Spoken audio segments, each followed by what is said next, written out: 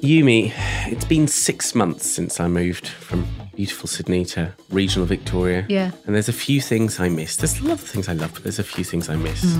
Sunshine, warm weather, the ability to go swimming pretty much all year round. Conversations that don't involve AFL. Conversations that don't involve AFL, yes. The public transport that isn't trams.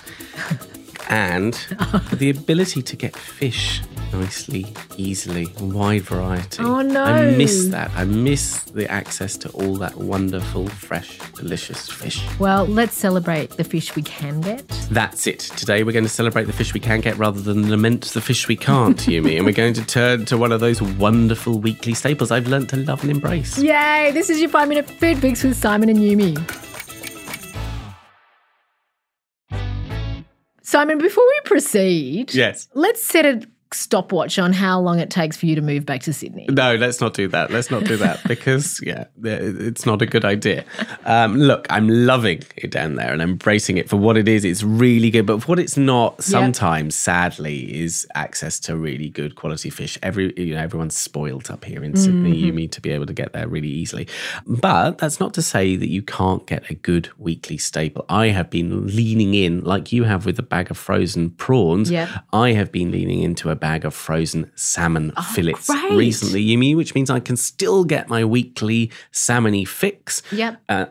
Beforehand I might have been a bit snobby about it, but you shouldn't be. Don't knock it. It works wonders. You just need to be sure to defrost it properly, obviously. Yep. And then you're away. You're away as you would with normal Can I salmon. just ask you about the salmon that's frozen? Because we've waxed lyrical about this before, and I like that it's democratic in a way. It's cheaper. Yes. It's sometimes farmed more sustainably. Do Yes. you know where the salmon comes from? Yes, I do try and find more sustainable salmon. I tend to find that actually isn't Australian. It's from New Zealand. New Zealand, yeah. Okay, So great. I try and avoid the Tasmanian stuff and go across the Tasman for some of that amazing salmon. Our Kiwi producer is nodding and smiling, and there's a thumbs up there, which is good. All right, so how can we make this a weeknight dinner that's easy? Well, very easily. We're going to go teriyaki salmon. I'm coming into Japanese territory here, Yumi, and we'll go there in a second. But before we do that, I think that with frozen salmon, appreciate it for what it is. The texture is never going to be quite the same as when you're using normal non-frozen salmon. So lean into those bigger, stronger flavours, which I think really help bring out its brilliance. Yeah. So teriyaki salmon. And I find it's a nice, easy midweek thing. Well, you know teriyaki. It's incredibly easy once you've got it in your repertoire. It's a weekly staple. Yeah. It doesn't have to be salmon either. It could be chicken. It could be whatever you like. It's it goes really well. So easy. So yes, my now weekly salmon teriyaki, I just combine half a cup of sake, pretty much any type, doesn't really matter. Quarter of a cup of mirin, rice wine vinegar, which we've talked about before, is widely available even in regional Victoria. Yes, it is. And a quarter cup of soy sauce, doesn't matter what, to my mind, in a small bowl. And that's it. You've made your teriyaki sauce. You've set it to one side. You're already winning. You are nailing it. Yes. And can I just say, sake also available at every bottle shop. Yes. And yes, don't yes, think you yes. have to pay for the expensive stuff. This is just a cooking ingredient. Exactly. Yeah. Let them direct you to, The cheap one. Exactly. Don't feel any shame in that. Then heat your tablespoon of oil, doesn't matter which, kind of flavourless oil, in your skillet or your cast iron frying pan over a medium-high heat. Season those salmon fillets lightly with salt. You've probably patted them dry again, like your lamb cutlets.